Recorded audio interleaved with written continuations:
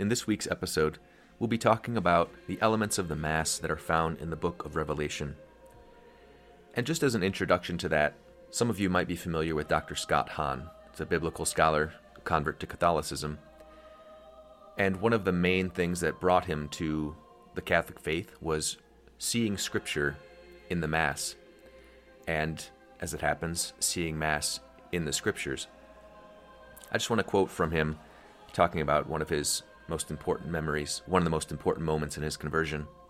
He says, quote, "My most vivid memory of the first Mass I attended was that powerful moment in the communion rite where the people say, 'Lamb of God, who takes away the sin of the world, have mercy on us. Lamb of God, Lamb of God.' Then they knelt, and the priest held up the host and said, 'Behold the Lamb of God who takes away the sins of the world.' I was sitting in the back pew as simply an observer, but suddenly I knew where I was. I was back in the book of Revelation, where Jesus is called the Lamb of God no less than 28 times in 22 chapters. He's only called Lamb in one other book in the entire New Testament, the Gospel of John. But in the Apocalypse, that's his main title. More than all the other titles, Lord of Lords, King of Kings, Alpha and Omega, and all the rest, he's the Lamb of God. I went back to Mass the next day. I had my pad and pencil, and I had my Bible. This time I had it open to Revelation, and I saw things I'd never seen before. I saw a connection in these liturgical actions. Not just one or two, not even just 8 or 10. I made a list of 30 elements. White-robed priests, an altar, a congregation chanting Holy, Holy, Holy, the Alleluias, the Amen, the golden chalices, the book, the invocation of angels and saints. I hardly knew which way to turn, toward the actions on the pages of the Apocalypse or the action up at the altar. After about 15 or 20 minutes of the second Mass, suddenly I realized they were one and the same action. What I was reading on the page was exactly what I was watching up there on the altar." He goes on to note that as he continued his research, continued studying Scripture and studying the early history of the Church, he found that he wasn't the first one to discover this, not surprisingly, that the Fathers of the Church had made this connection. This is a helpful way to read Revelation as well, a way to unify it, because to many people, it's just a jumble of weird images and prophecies. But if you consider it all as a heavenly liturgy, and we'll talk about how to do that, then it really makes sense of the whole book. It's not as if every element is about the Mass, but there are so many connections that it's hard to ignore, and it helps bring a unified meaning to what's an otherwise very difficult book of Scripture to interpret or understand or get through. It also helps put in perspective what's going on at Mass, that we're uniting ourselves to a heavenly liturgy, that what's going on is not a mundane, merely earthly thing, a gathering of people in some building that may or may not be a nice-looking building. It's hard sometimes to picture it as participating in a heavenly liturgy, but that's really what's going on, and that's what the book of Revelation tells us, that all of the angels and saints are together with us when we celebrate Mass because we are united in the one offering of Christ's sacrifice that exists in eternity. Again, to quote Scott Hahn, he says, "It became obvious to me 2 things were unmistakably true. On the one hand, the heavenly liturgy is the golden thread that holds together all of the apocalyptic pearls in John's Revelation. And then, near the end of the 7th letter, come the words I've heard Billy Graham preach so many times, 'Behold, I stand at the door and knock. If anyone hears my voice and opens the door, I will come in.' I noticed that Billy Graham had always stopped right there. I'll come in. What, to your heart? If you keep reading, Jesus says, 'I will come in and sup with him and he with me.' Just what supper is he talking about? That's when it became obvious to me as I moved into chapters 4 and 5 of Revelation. Christ is talking about the communion supper." So let's begin to look at the actual connections, looking at particular verses in Revelation and how they match up with the Mass. It's important to remember the structure of the Mass. We have the entrance antiphon, and then the penitential rite, the opening prayer, the liturgy of the Word, the offertory, preface to the Eucharistic prayer, communion rite. Let's see if we can match up in the book of Revelation some of these elements. And the first one to note is that when John is caught up in spirit and these visions begin, he says it's on the Lord's day. Chapter 1, verse 10. "I was caught up in spirit on the Lord's day and heard behind me a voice as loud as a trumpet." And you see that Christ is the high priest. You have a priest in liturgical garb. He says in chapter 1, verse 13, "And in the midst of the lampstands, one like a son of man, wearing an ankle-length robe with a gold sash around his chest." One thinks of the priest in an alb and a stole, which is basically kind of like a sash. You also see this in chapter 4, verse 4. "Surrounding the throne I saw 24 other thrones on which 24 elders sat, dressed in white garments. and with gold crowns on their heads. So all of those around the throne are in what we would call liturgical garb. And this is obvious to us if we think of the Alban Mass. It also would have been obvious as a priestly garment to the early Christians and to the Jews.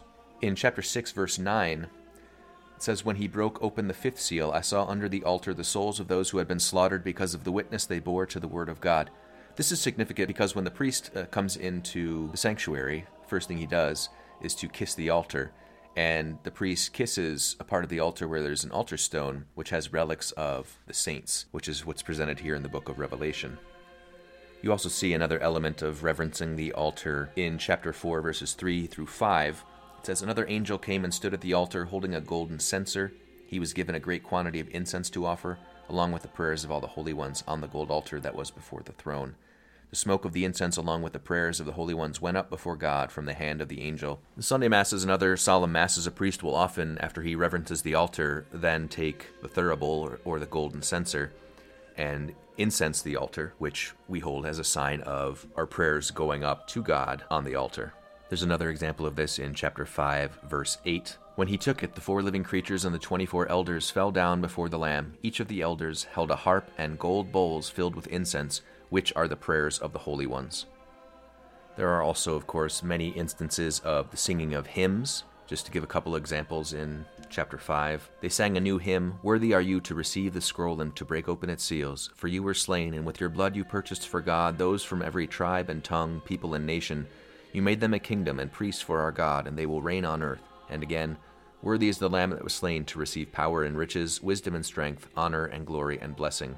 As we know, the tabernacle should be the center focus of any church, along with the altar. Should be, often is not, but should be. And in the book of Revelation, we have in chapter 11, verse 19, when John sees the heavenly temple, it says, "Then God's temple in heaven was opened, and the ark of his covenant could be seen in the temple." So the ark of the covenant, as you might remember in the Old Testament, was the receptacle that held the word of God on the tablets and the manna in the desert and the priestly staff of Aaron. We believe this is fulfilled in a couple ways. In a very real way in Mary, because in her womb she held the true word of God, the true bread from heaven, and the true high priest. But also in the tabernacle in a church, it holds very really the body and blood of Christ, his soul and divinity. So Christ is present in the tabernacle, making it not only like the ark, but greater than the ark of the covenant. There are a number of times throughout the liturgy and when entering and exiting the church that we make the sign of the cross. This we see mentioned, and the fathers of the church made this connection, in chapter 7, verse 3. "Do not damage the land or the sea or the trees until we put the seal on the foreheads of the servants of God." There's a number of mentions in that the saints were marked with the sign of God. Another example being chapter 14, verse 1. "Then I looked, and there was the Lamb standing on Mount Zion, and with him 144,000 who had his name and his Father's name written on their foreheads." So there you have Father and the Son. We know that at the beginning of Mass there is also the penitential rite, where we ask for God's mercy. This is seen in a number of places, mostly in the beginning chapters in the letters to the various churches, calling them to repentance. For example, chapter 2, verse 5, in the letter to Ephesus, "Realize how far you have fallen. Repent and do the works you did at first. Otherwise I will come to you and remove your lampstand from its place, unless you repent." To Pergamum, verse 16, "Therefore repent. Otherwise I will come to you quickly and wage war against them with the sword of my mouth." So this is what Book of Revelation begins with, and it's also more or less what Mass begins with a call for God's mercy. And in the next verse, verse 17, "Whoever has ears ought to hear what the Spirit says to the churches. To the victor I will give some of the hidden manna." Okay, so after repentance there is the promise of the bread from heaven, obviously fulfilled in the rite of communion, the Holy Eucharist. Also on Sundays and other solemnities we pray the Gloria after the penitential rite, and we see this in the book of Revelation, the glorification of God. They sing the Song of Moses and the Song of the Lamb, chapter 15, verse 3. "Great and wonderful are your works, Lord God Almighty. Just and true are your ways, O King of the nations. Who will not fear you, Lord, or glorify your name? For you alone are holy. All the nations will come and worship before you, for your righteous acts have been revealed." So similar to the Gloria we pray in Mass after we do the penitential rite. You can see the similarity in some of the lines in the Gloria. For example, "You alone are holy, you alone are the Lord, you alone are the Most High, Jesus Christ." Very similar to what we just read in the book of Revelation. After the penitential rite comes the liturgy of the Word, and we know at Mass we read from the Old Testament, from the New Testament, from the Psalms, from the Gospels. And in Revelation chapter 5, verse 1, I saw a scroll in the right hand of the one who sat on the throne. It had writing on both sides and was sealed with 7 seals. Then I saw a mighty angel who proclaimed in a loud voice, Who is worthy to open the scroll and break its seals? Moving down to verse 6. Then I saw, standing in the midst of the throne and the 4 living creatures and the elders, a lamb that seemed to have been slain. He came and received the scroll from the right hand of the one who sat on the throne. So the talk of the scroll and being opened by the Lamb, who is Christ, the Word of God, it's a pretty clear connection there with the Scriptures. And also the 4 living creatures that are mentioned a couple of times. Very early on, the Fathers of the Church associated these 4 living creatures with the 4 Gospels of Matthew, Mark, Luke, and John.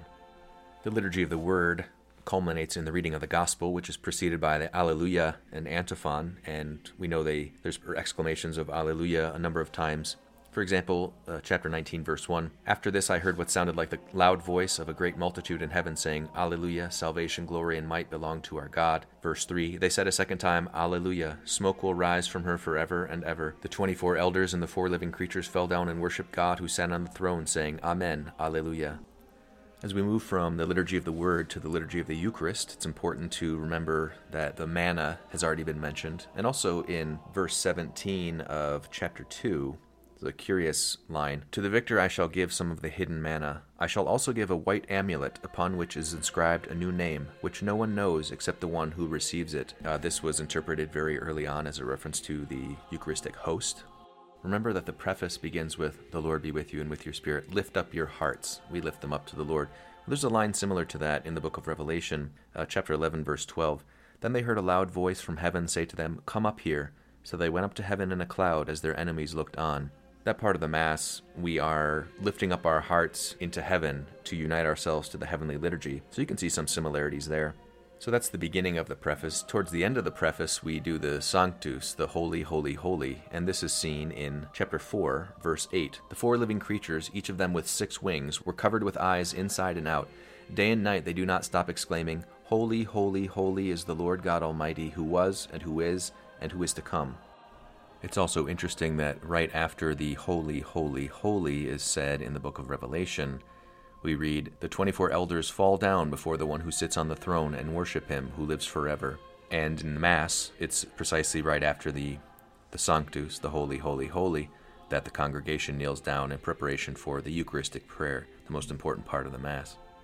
One thing I meant to mention sooner was the many times in Mass where the priest says, The Lord be with you. We see it in the book of Revelation. We also see it in Paul's epistles, but since we're talking about the Mass in the book of Revelation, we see it at, in fact, the very end. John ends with, The grace of the Lord Jesus be with you all. So just another scriptural element that's in the Mass. Regarding the rest of the Eucharistic prayer, we already have mentions all throughout the book of Revelation of the Lamb of God slain on the altar, and also the talk of the manna that will be given to those who triumph. And in the communion rite, the congregation repeats 3 times, Lamb of God, you take away the sins of the world, have mercy on us. Lamb of God, you take away the sins of the world, have mercy on us. Lamb of God, you take away the sins of the world, grant us peace. And then once they kneel, the priest says, Behold the Lamb of God who takes away the sins of the world. Happy are those called to the supper of the Lamb. So all of that together obviously evokes imagery from the book of Revelation. So the heart of the Eucharist is present pretty clearly in this book. Remember how Dr. Scott Hahn, who was a biblical scholar, it pretty much hit him in the face how clear the image of the Mass was present in the book of Revelation, specifically with regard to the Lamb of God. There's an element that's important to Mass that's missing in a lot of parishes, the way we offer Mass these days, but silent contemplation at various times, but especially after the reception of Holy Communion, this is an important element, and that's mentioned in the book of Revelation as well, chapter 8, verse 1.